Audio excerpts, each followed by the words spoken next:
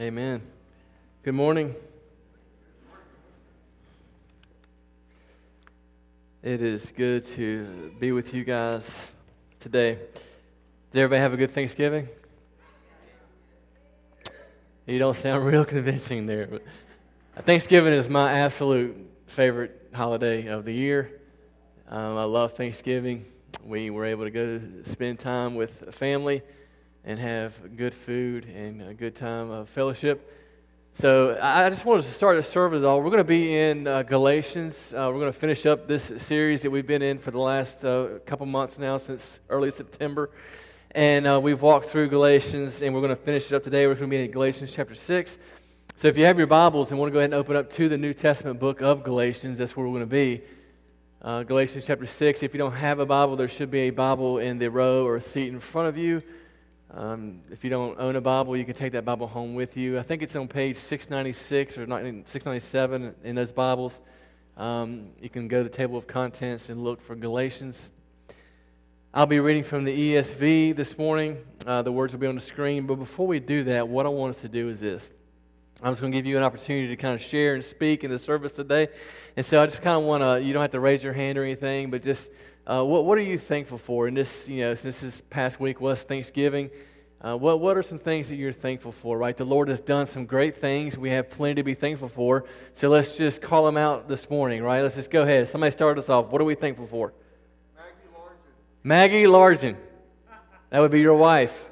That's awesome. That's good. That was good. That's good, Alan. Anybody else? What else? What? Your daughters. Yes. Grandchildren. Absolutely.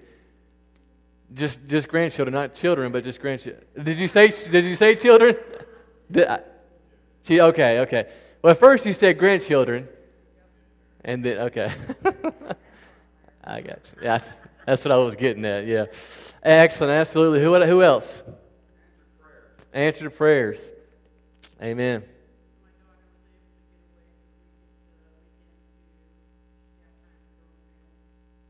Excellent. What else are we thankful for this morning? Amen. Confidence, assurance, right? Amen. Anybody else? Freedom. Amen. What else are we thankful for this morning? Your job. Anybody else? Good health. All right, very good. So we'll go ahead and cut that time out now. So if I'm preaching, don't shout out. I'm thankful for, you had your time and now it's over, okay? I'm just kidding. That was kind of mean, wasn't it? I'm just kidding. I'm serious, don't shout it out, but I'm just kidding as far as being me. All right, so let's go ahead and read this passage together. Again, Galatians chapter 6. Starting in verse 1, this is what the Apostle Paul writes. He says, "Brothers, if anyone is caught in any transgression, sin, you who are spiritual should restore him in a spirit of gentleness. Keep watch on yourself, lest you too be tempted.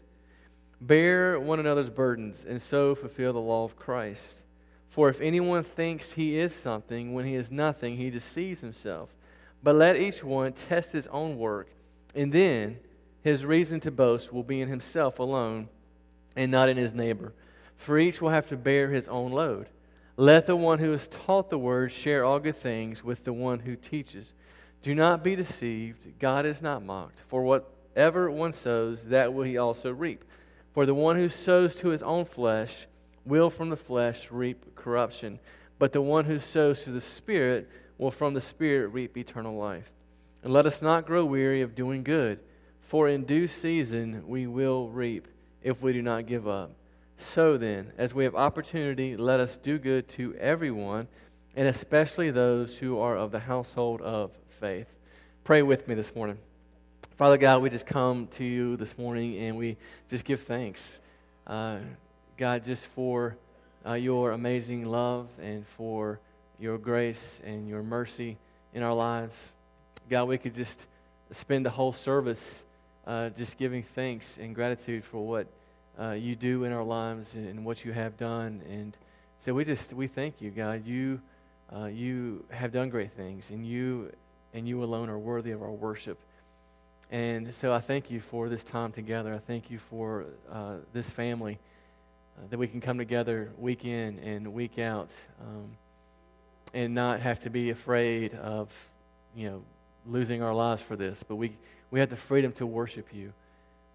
And so we thank you for this time today. And I pray, Father, that as we continue to worship you through your word and study your word together, that your Holy Spirit would continue to move, and that you would open our hearts and our eyes to see Jesus as he is exalted today, continues to be exalted, God, and we may see how beautiful he is, and that we would see our need for him, and that we would see our need for each other in this room today. And so, Father, we thank you, and we praise you, and it's in Jesus' name. Amen. So, one of the things that I am extremely thankful for is you guys, the church, right? So when I say the church, I don't mean the building. Oftentimes when we talk about the church, we think of the building and the structure, but that's not what the church is at all, right? The church is you and me. The church we are the called out ones. Is what the church, the Greek name ecclesia, is what it means, the called out ones. And so that's what I'm thankful for. I'm thankful for the church. And one of the primary ways in which God transforms us and helps us to grow to become more like Jesus is through the church. Did you realize that? It's through the church that God uses us to help grow each other and to become more like Jesus. Last week, if you were here, we were in Galatians chapter 5, and we talked about how we pursue godliness and how we pursue holiness by walking by the Spirit and not by the flesh. This week we are looking at how the church, how you and I can help each other grow in our holiness and pursue godliness as a church together. Right? So last week it was about us being led and living by the Holy Spirit to pursue holiness. This week it's how we pursue holiness together as a church and how the church helps us to do that. This is one of those passages in the New Testament, one another passages. There are many of those one another passages. And the reality is you cannot do one another by yourself, right? You need each other to do one another. The reality is we'll never experience the transforming power of the gospel in our lives apart from a proper understanding and a love for the local church. I don't know if you realize this or not, but the idea of a follower of Jesus in the New Testament not being a part of a local church is just foreign in the New Testament. You don't see that.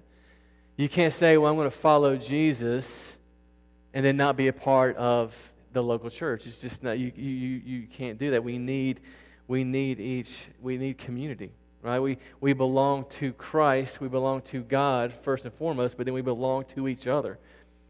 Right? This is what the way God designed it, to be in relationship. And I think the reason why that's tough for us to grasp or struggle for us to kind of engage in is because the reality is community is messy. Right? I mean, community is messy. If we're doing this thing right, community is messy. And one of the reasons I believe we don't experience the transforming power of the gospel through community is because we tend to come into this place and kind of put up a facade. We come in through the doors and we like to give the appearance that everything is okay in our life. People ask us how we're doing, and we give the nonchalant answer, everything's good, and I get that. I totally get that. Right? But that's what we do. We like to give the appearance that we have our life together. God forbid if we give people the impression that we are struggling in life, that we're struggling in our marriage, or we're struggling with our addiction, or we're struggling with our kids. We're about to lose our mind and go crazy. God forbid if people see that, right? And so what we do is we come across as we have it all together. And really what that is it comes down to an issue of pride. I mean, it comes down to an issue of being self-reliant, of being independent, and feeling like we don't need each other, right? When you say, we come in and we kind of put up the facade of we have everything together, what we're saying is, I don't need you in my life. I'll come to church, I'll do my thing, I'll check off the list, but I don't really need you in my life. And that's not what the Bible calls us to. That's not what God is calling us to, right? We are we need each other. We need each other, brothers and sisters. We need each other. And so in these first few verses of Galatians chapter 6, Paul shows us the need for gospel community. That's the title of the sermon today, is Gospel Community, and how it transforms us. Gospel community is the basis for discipleship in the church.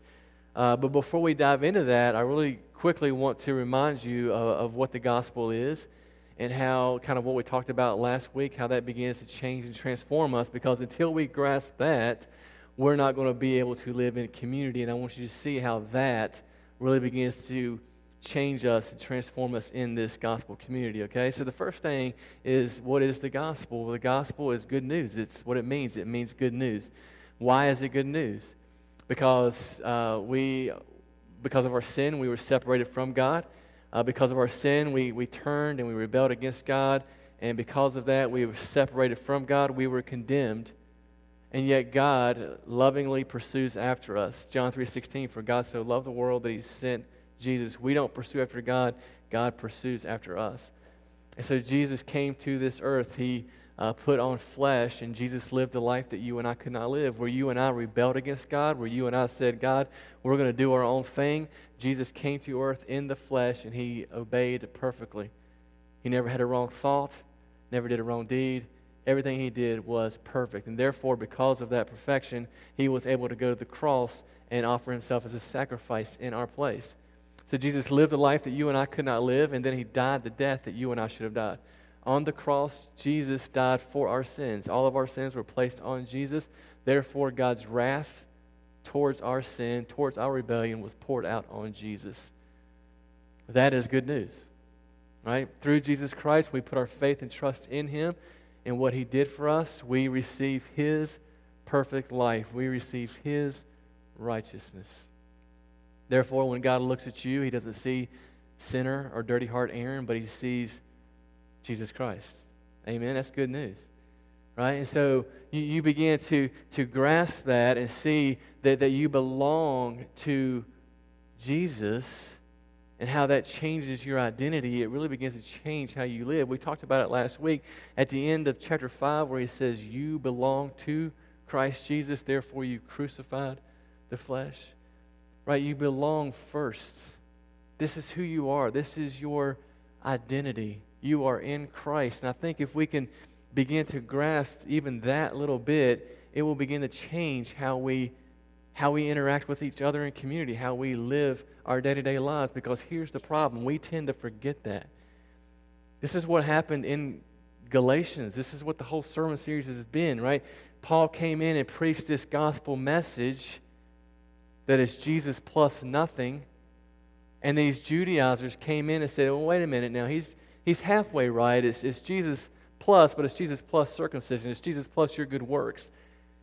And so what happened is they were beginning to, it was performance-based religion. They were trying to earn God's love. They were trying to earn salvation because they had forgotten who they were in Christ. See, that's the key right there. It's not that you perform, you obey, and then you belong. It's you belong, and then you obey. See, we reverse the orders when we forget who we are in Christ. Does that make sense? So what ends up happening, man, is we drift from the gospel and we begin to put our identity in other things. We begin to put our identity in our appearance, in our work, in our kids. We begin to make those things in our life our gods, our idols. And our identity is not rooted in Christ. See, what happens is we're looking to those things to find fulfillment, and those things are never meant to give us the kind of fulfillment that we can only find in Christ Jesus.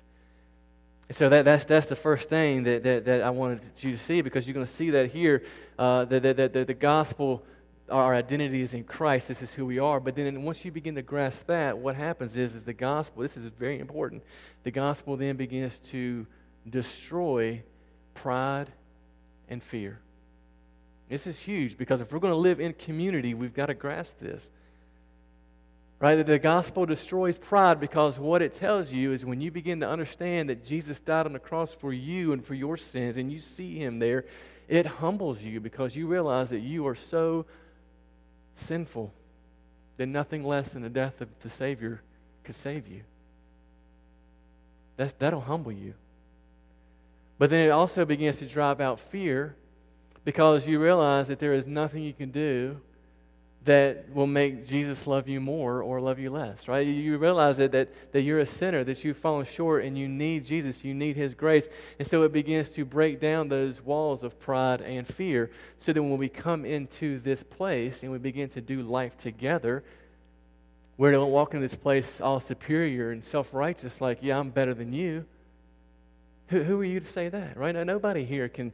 We're all on level ground when we come in here. We're all on level ground out there too, but what I'm saying is nobody has the right to say, you know what, I'm better. This is what was going on in the Galatian church, and you're going to see that here. But at the same time, right, we can come in here because the gospel drives out fear, and we can just be vulnerable with each other. We can be honest with each other and say, hey, man, I'm struggling. Knowing that my brother or sister who is walking alongside of me is not going to judge me or not going to be self-righteous or be like, but they're going to come alongside of me and walk with me because that's what the gospel calls us to do. The gospel drives out pride and fear. See, if we come into this place and we still try to put up this facade of like, I've got everything figured out, that's pride and that's fear. You're saying, I don't need you, but then you're also giving the appearance that you don't want people to know what you're struggling with. And that's not what God calls us to. He calls us to community, and community is messy. And this is how He helps us to grow. Right? That's the only way you're going to grow. You see that? Do you see what I'm saying here? I'll walk back through it if you want me to. I'm just kidding. I won't do that. But that's the point. Like, the first thing is you got to understand this is who you are, that you belong to Christ. This is your identity. Once you begin to walk in that, it drives out pride and it drives out fear, and we can come into this place and we can begin to grow more and more like Jesus. But it's hard to do. That's why we need each other. We need the Holy Spirit. So let's jump in here, and you're going to see this, man. Look at verse 1. Verse 1, it says, brothers, if anyone is caught in any transgression. So let me just stop right here because this is not talking about you going to your brothers. This is not me going to John Bukowski's house and like spying through his windows trying to catch him in an act of sin, right? This is not what, that would be kind of creepy, first of all. But that's not what he's saying, right? We're not sin police, but rather, if we're living in community with each other, we kind of sense, we kind of know when somebody is struggling. We can kind of see that maybe they're going down the path they shouldn't be going. They are, as Paul would say, living by works of the flesh, right? They're kind of gratifying the desires of the flesh, and we kind of see that. They're flirting with temptation, and the temptation is beginning to overtake them, right? That they're living by their own strength and their own flesh rather than by the Spirit. This is what Paul is saying. You see somebody who's caught in a transgression, somebody who's struggling, somebody who's snared in this, right? You see that this is what he's saying. He says, your responsibility, those of you who are spiritual, are to restore in a spirit of gentleness. Now, this is huge, okay? Again, this goes back to the gospel driving out pride and fear. He says, those who are spiritual. He is not talking about those who are on the varsity level faith here, right? He's not talking about you who are like super spiritual giants, varsity level superiority, I'm self-righteous, I've got this thing figured out. If you go to somebody and you try to walk alongside them with that kind of attitude, is that gentleness? Right? That's prideful is what that is. That's arrogance. And the gospel drives out that pride. What Paul's saying is, those of you who are spiritual, what he's talking about last week, those of you who are being led by the Spirit, those of you who are walking by the Spirit, whose life is you're being controlled by the Holy Spirit, right? That's what he means. Those of you who are spiritual. It's not this varsity level type of Christianity, right? Because if you come in with that, man, it's just you're going to come in with pride and arrogance, and people are going to be like, "How you step back?" That's not what Paul is saying here. But I want you to notice the purpose, right? The purpose of us coming alongside is to restore. Right? We work not as detectives, right? But as friends and as co-heirs with Christ, because our identity is in Christ. We are co-heirs. We are family. This is what Paul is saying. The word restore is a huge word. It means to mend. It means to restore a broken bone. But the key word there is gentleness. We restore gently. don't know if you guys are familiar with the story in the Gospels. It's John chapter 8 where the Pharisees catch the woman in adultery. And I don't know, when it says they caught the woman in adultery, I don't know if that means they actually caught her in the act. If they did, that would be creepy, right? But I don't know, maybe they were like the sin police, right? The Pharisees, if you don't know who the Pharisees are, in the New Testament, they were the religious elite bunch. They were the ones who were very self-righteous, very prideful, very arrogant. They were the ones who thought they were morally superior than everybody else, right? And so they catch this woman in the act of adultery. They drag her out. They bring her to Jesus, and they say, hey, Jesus, this woman was caught in the act of adultery, and because of the law of Moses, she needs to be stoned to death. And I don't know if you're familiar with the story or not, but what does Jesus do? Jesus kind of stoops down in the dirt, and he starts to either write something or draw something. We don't know what he's doing. But what happens? He says, you without sin cast the first stone. And one by one, they begin to drop their stones, and they begin to walk away. And then what does he say to the woman? He says, woman, who's here to condemn you? She says, no one. He says, neither do I condemn you. Now go live your life of sin. See, that was Jesus. He was wanting to restore her. He was gentle with her. He didn't want to destroy her. That's the point that Paul is making here. If the gospel is working in our lives, it is destroying pride, that we are arrogant, that we are self-righteous, and it is also destroying fear, and it allows us to be able to come together and to grow in holiness. It allows us to be able to restore. Right? And I know some of us are thinking, well, doesn't Jesus talk about judging other people and this and that and it's this? And then again, when Jesus talks about judging people in the Sermon on the Mount, again, he's referring to the self-righteous Pharisees. He's saying you guys need to get the plank out of your eye, the big log out of your eye before you get the speck of dust out of your brother's eye. Because they were coming about it from a self-righteous point of view. And this is what Paul is saying. He says, no. The gospel drives out pride. It drives out fear. We come with gentleness. And the goal is to restore. The goal is to restore. Listen to me. If you see a brother or sister that is absolutely fallen off the rails, don't think of it as you're judging them. It is our responsibility to walk alongside of that brother or sister and want to restore them, to help them see that what they're doing is destroying themselves. Do you see what I'm saying? Like if I'm doing something in my life that is absolutely destroying my life, I would hope that somebody would come to them and say, hey, brother, you better check yourself before you wreck yourself. You know what I'm saying? I would want that. For us not to do that is sinful. It's not right. But this is what Paul's saying. This is how we live in community. This is what we do. So then I think the way we also do this is the latter part of that verse. In verse 1, he says that we constantly check our heart. What is our motivation here? Is it to be right? Is it to be superior? Or do we have a genuine concern for our brothers and sisters' hearts? Right? Right? So he says, at the end of verse 1 there, he says that don't watch out that you might not fall into the same temptation. Right? If we go into it with pride and we go into it with superiority, right, we are in danger of falling into the same trap. But if we go into it with the right motives, we go into it checking our own heart. The Greek, it's a present tense, which means we constantly do this. We constantly recognize and look at our hearts and look and do this in gentleness. So, by the way, that's how we do it. Verse 2, look at verse 2. He says, bear one another's burdens and so fulfill the law of Christ. So what he's saying there is a brother or sister's way down, right? Be alert to that and quickly do something to help. If you see a brother or sister who is struggling, then we need to be willing to engage them and walk alongside of them.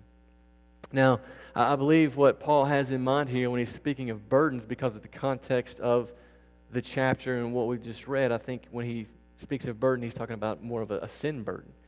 Right, somebody who is entangled or ensnared in sin, but a burden could be a physical burden or it could be a spiritual burden.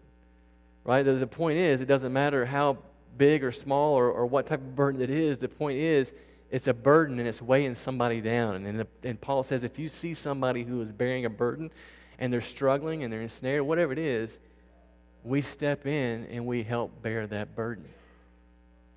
Right? The gospel calls us to do this. Right? It destroys pride. arrogance, superiority, drives out fear, allows the person who is struggling and being ensnared to allow the person to come and help them share the load and walk through this and to be restored.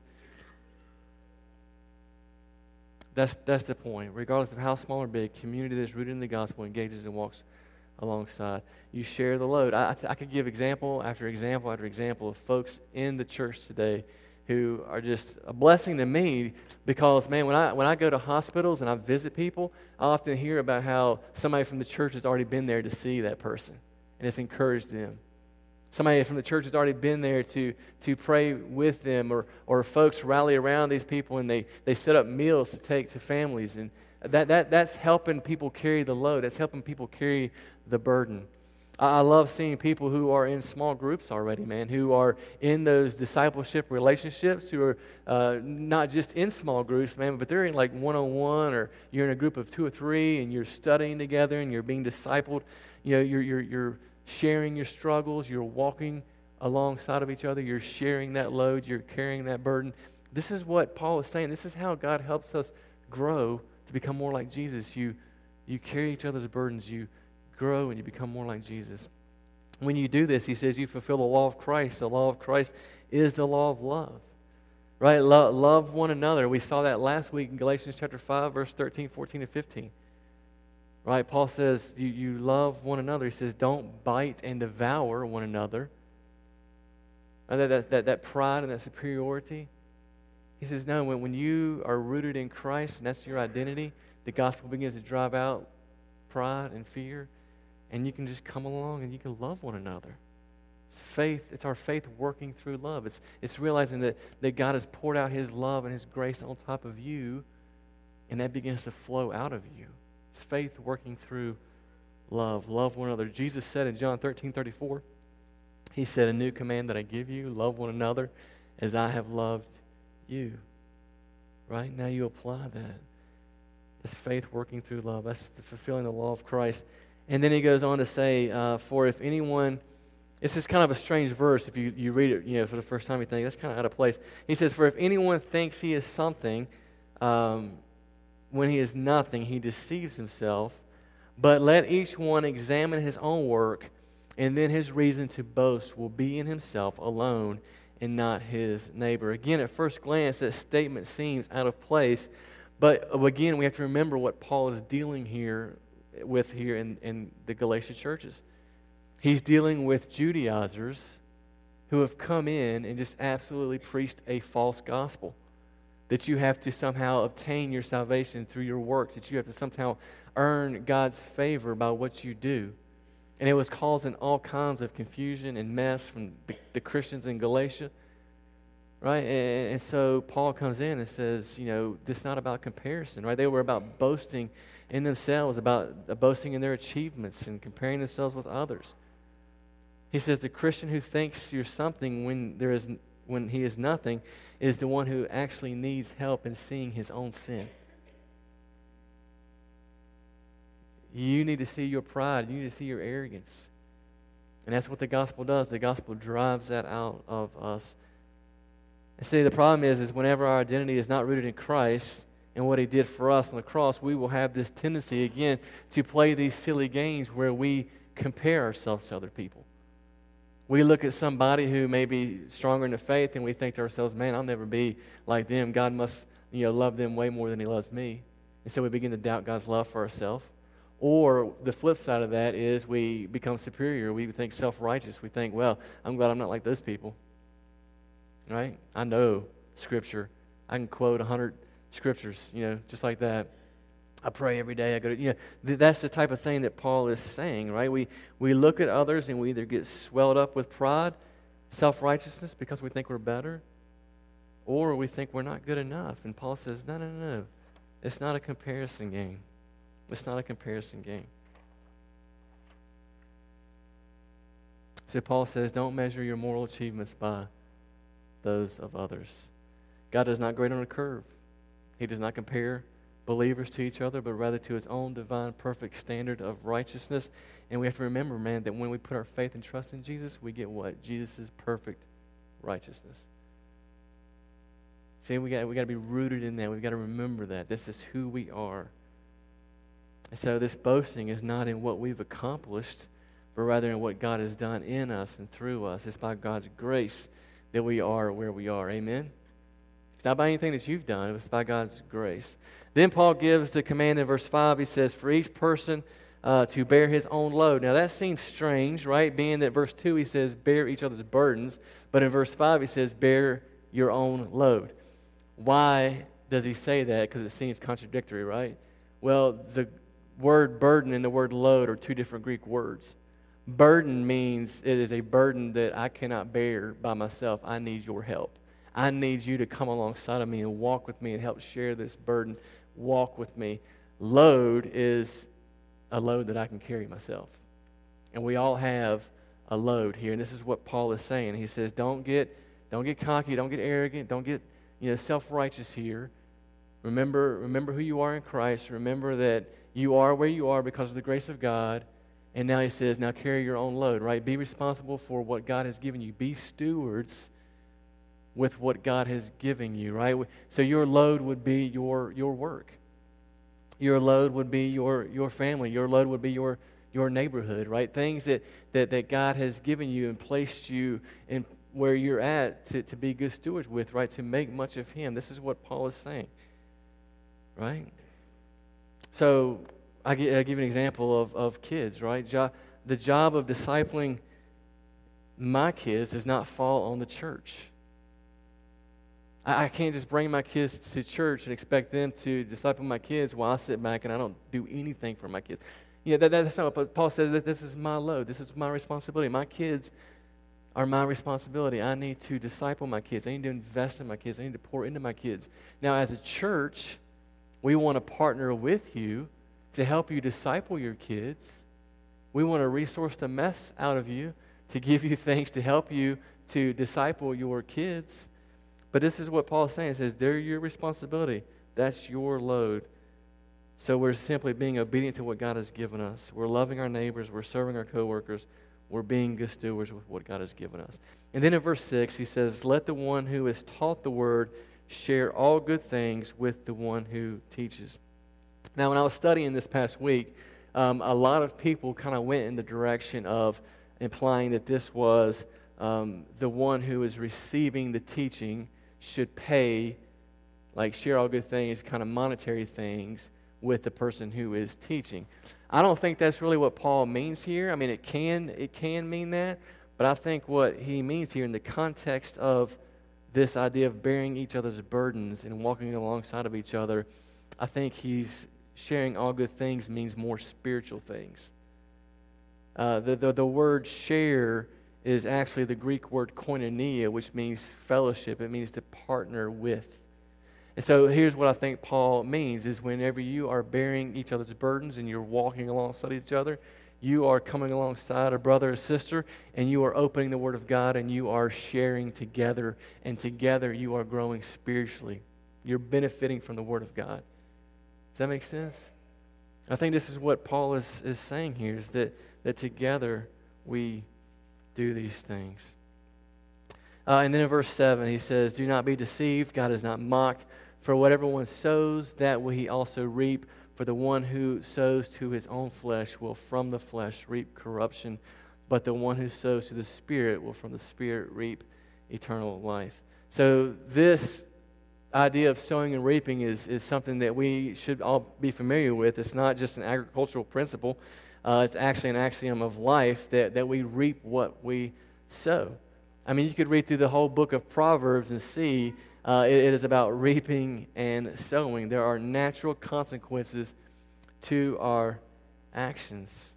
And the world operates under the law of cause and effect, right? You can't sow corn seeds and expect them to grow tomato plants, right? We understand that, right? This is what he's saying. He says if you sow, again, keep it in context here with the chapter 6 and chapter 5 where we just left last week, right? He kind of brings up this illustration again from last week, right? If we sow from the flesh, deeds from the flesh, we're going to reap destruction. If we do works of the flesh, things that might look like they lead to freedom, things like they look like it's going to bring pleasure or fullness, actually brings death and destruction. But if we walk by the Spirit and sow from the Spirit, then we will reap eternal life. And when he says eternal life there, I don't think he necessarily means just heaven, although that's great, right? I want to go to heaven, amen. Do you want to go to heaven, right? But I think he means fullness of life there, like in this life. Jesus said that I have come to give you life. And that word life there is the Greek word zoe, which means fullness of life, life to its fullest. So I think what Paul is saying here is, man, when we sow seeds by the Spirit, when we live by the Spirit, we are multiplying.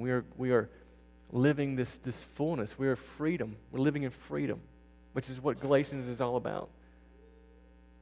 And that's what he's saying here, right? If you sow seeds of dishonesty, you're going to probably end up losing friends, or maybe even worse, lose your job.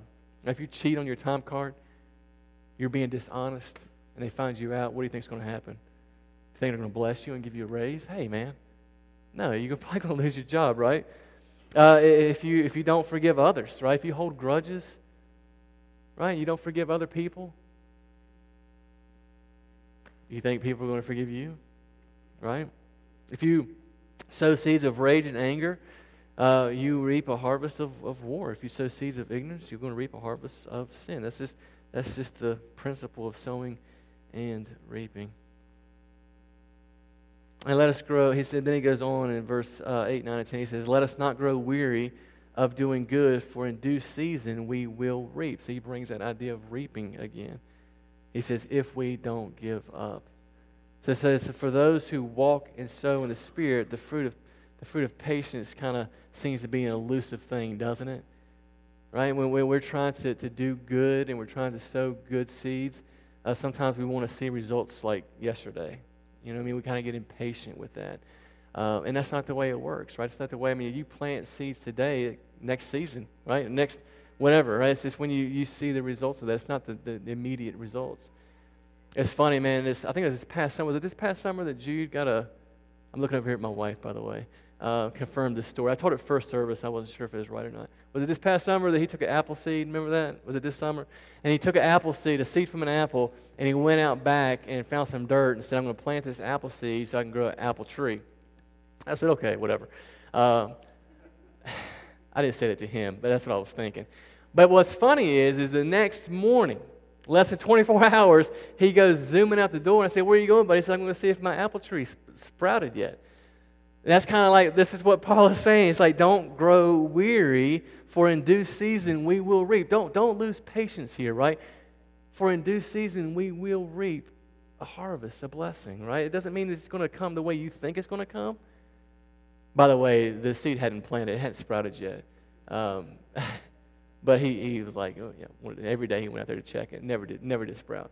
But this is what Paul is saying, right? He says, in due season you will reap. Don't give up. The word there, grow weary, carries the idea of being exhausted and giving up. How many of us have just get exhausted sometimes, right? Come on. Just a handful of you. The rest of you are just knocking it out of the park. I see that, okay. Tina's back there raising both hands. Yeah. I think, listen, because of the nature of our fallen world, we oftentimes just become cynical. What's the point? Right? What's the use? What's the point? And this is what Paul is saying, man. We can look at all the bad things in the world, and we can just say, you know what's the use? What's the point? Paul says, man, don't give up. Don't grow weary. Don't get discouraged. Keep it up. In due time, you will reap. Again, in life, it may not be the blessings you think. It may be in the next life. But 2 Timothy 4, 7 and 8, Paul writes these words. He says, I have fought the good fight. I have finished the course. I have kept the faith. In the future, there is laid up for me a crown of righteousness, which the Lord, the righteous judge, will award me on that day. So that's what he's saying, man. In due season, we will reap. It may not look like what we think it's going to look like, but just be patient. Don't give up. And then he says, so then, as we have opportunity to do good to everyone, and especially to those who are of the household of faith. We do good to everyone, right? Listen, there are those in the world who just simply do evil because they're evil. And then there are those who will return evil for good. You do something good, they're going to return evil because they're evil people. But most people in the world will return good for good or evil for evil, right? That's the way it works. But this is what Paul says. He says, as followers of Jesus, we're supposed to return good even for evil. This is what he's saying. We are to do good to all men, regardless if you're a Christian or not, regardless if you're a believer or not. Right? As Christians, as followers of Jesus, we are to do good to all people, whether or not that person deserves it or not. And again, the gospel applies here, right? Because did we do anything? Did we do anything to deserve God's goodness in our life? That's a question. Did we do anything? No. But God, in His kindness and His mercy and His love, right? And His good, He was good to us, even in our rebellion, even in our sin, even turning away from God. He was good, and He sent Jesus. As followers of Jesus, man, as the gospel is moving in us, as it's growing in us, as we are growing in our identity and who we are in Christ, and it's driving out pride and fear, this is what the gospel does. We grow this together. Right? We are being good to all people regardless. Our motivation for doing good is because God has been good to us. So then, as we have opportunity to do good to everyone, this is universal. It's all-encompassing, right? It's called to be on mission, to do good to all, to believers, non-believers, at your workplace, in your neighborhood, whatever it is, the call is to do good to all, and the command is to do good to all. But then He turns it and He makes it very specific, and He brings it back full circle, right? He says, do good to all, but especially to those who are of the household of faith. Brings us back to community. This is the continual call for us as brothers and sisters in Christ to walk together, to do life together, to serve one another, to seek out the welfare of one another, to bear one another's burdens. This is gospel community. So in the end, we are desperately in need of the Holy Spirit in our life. We are desperately in need for one another. We are desperately in need for community. It's God's design for us to grow. His Spirit living in us and us living in community. That's how we pursue godliness. That's how we pursue holiness. We need community. Amen? Do we believe that? Let's pray. Father God, we thank you. We thank you for your word. We thank you for community. We thank you for family. God, we thank you for the gospel. The good news that we don't have to earn anything. God, you have done everything for us. We just put our trust and faith in Jesus, and we thank you, God. We thank you for your grace and mercy. We thank you for the community that we are part of that helps us to become more like Jesus. And I just pray, Father, today that as we talk about these things, that we would just think about how we can be a part of this community, be a part of this family, how we can, whether it means being in a small group or just whatever it is, God, we just pray that you will open people's hearts and minds to that, see their need for that. And I pray these things in Jesus' name. Amen.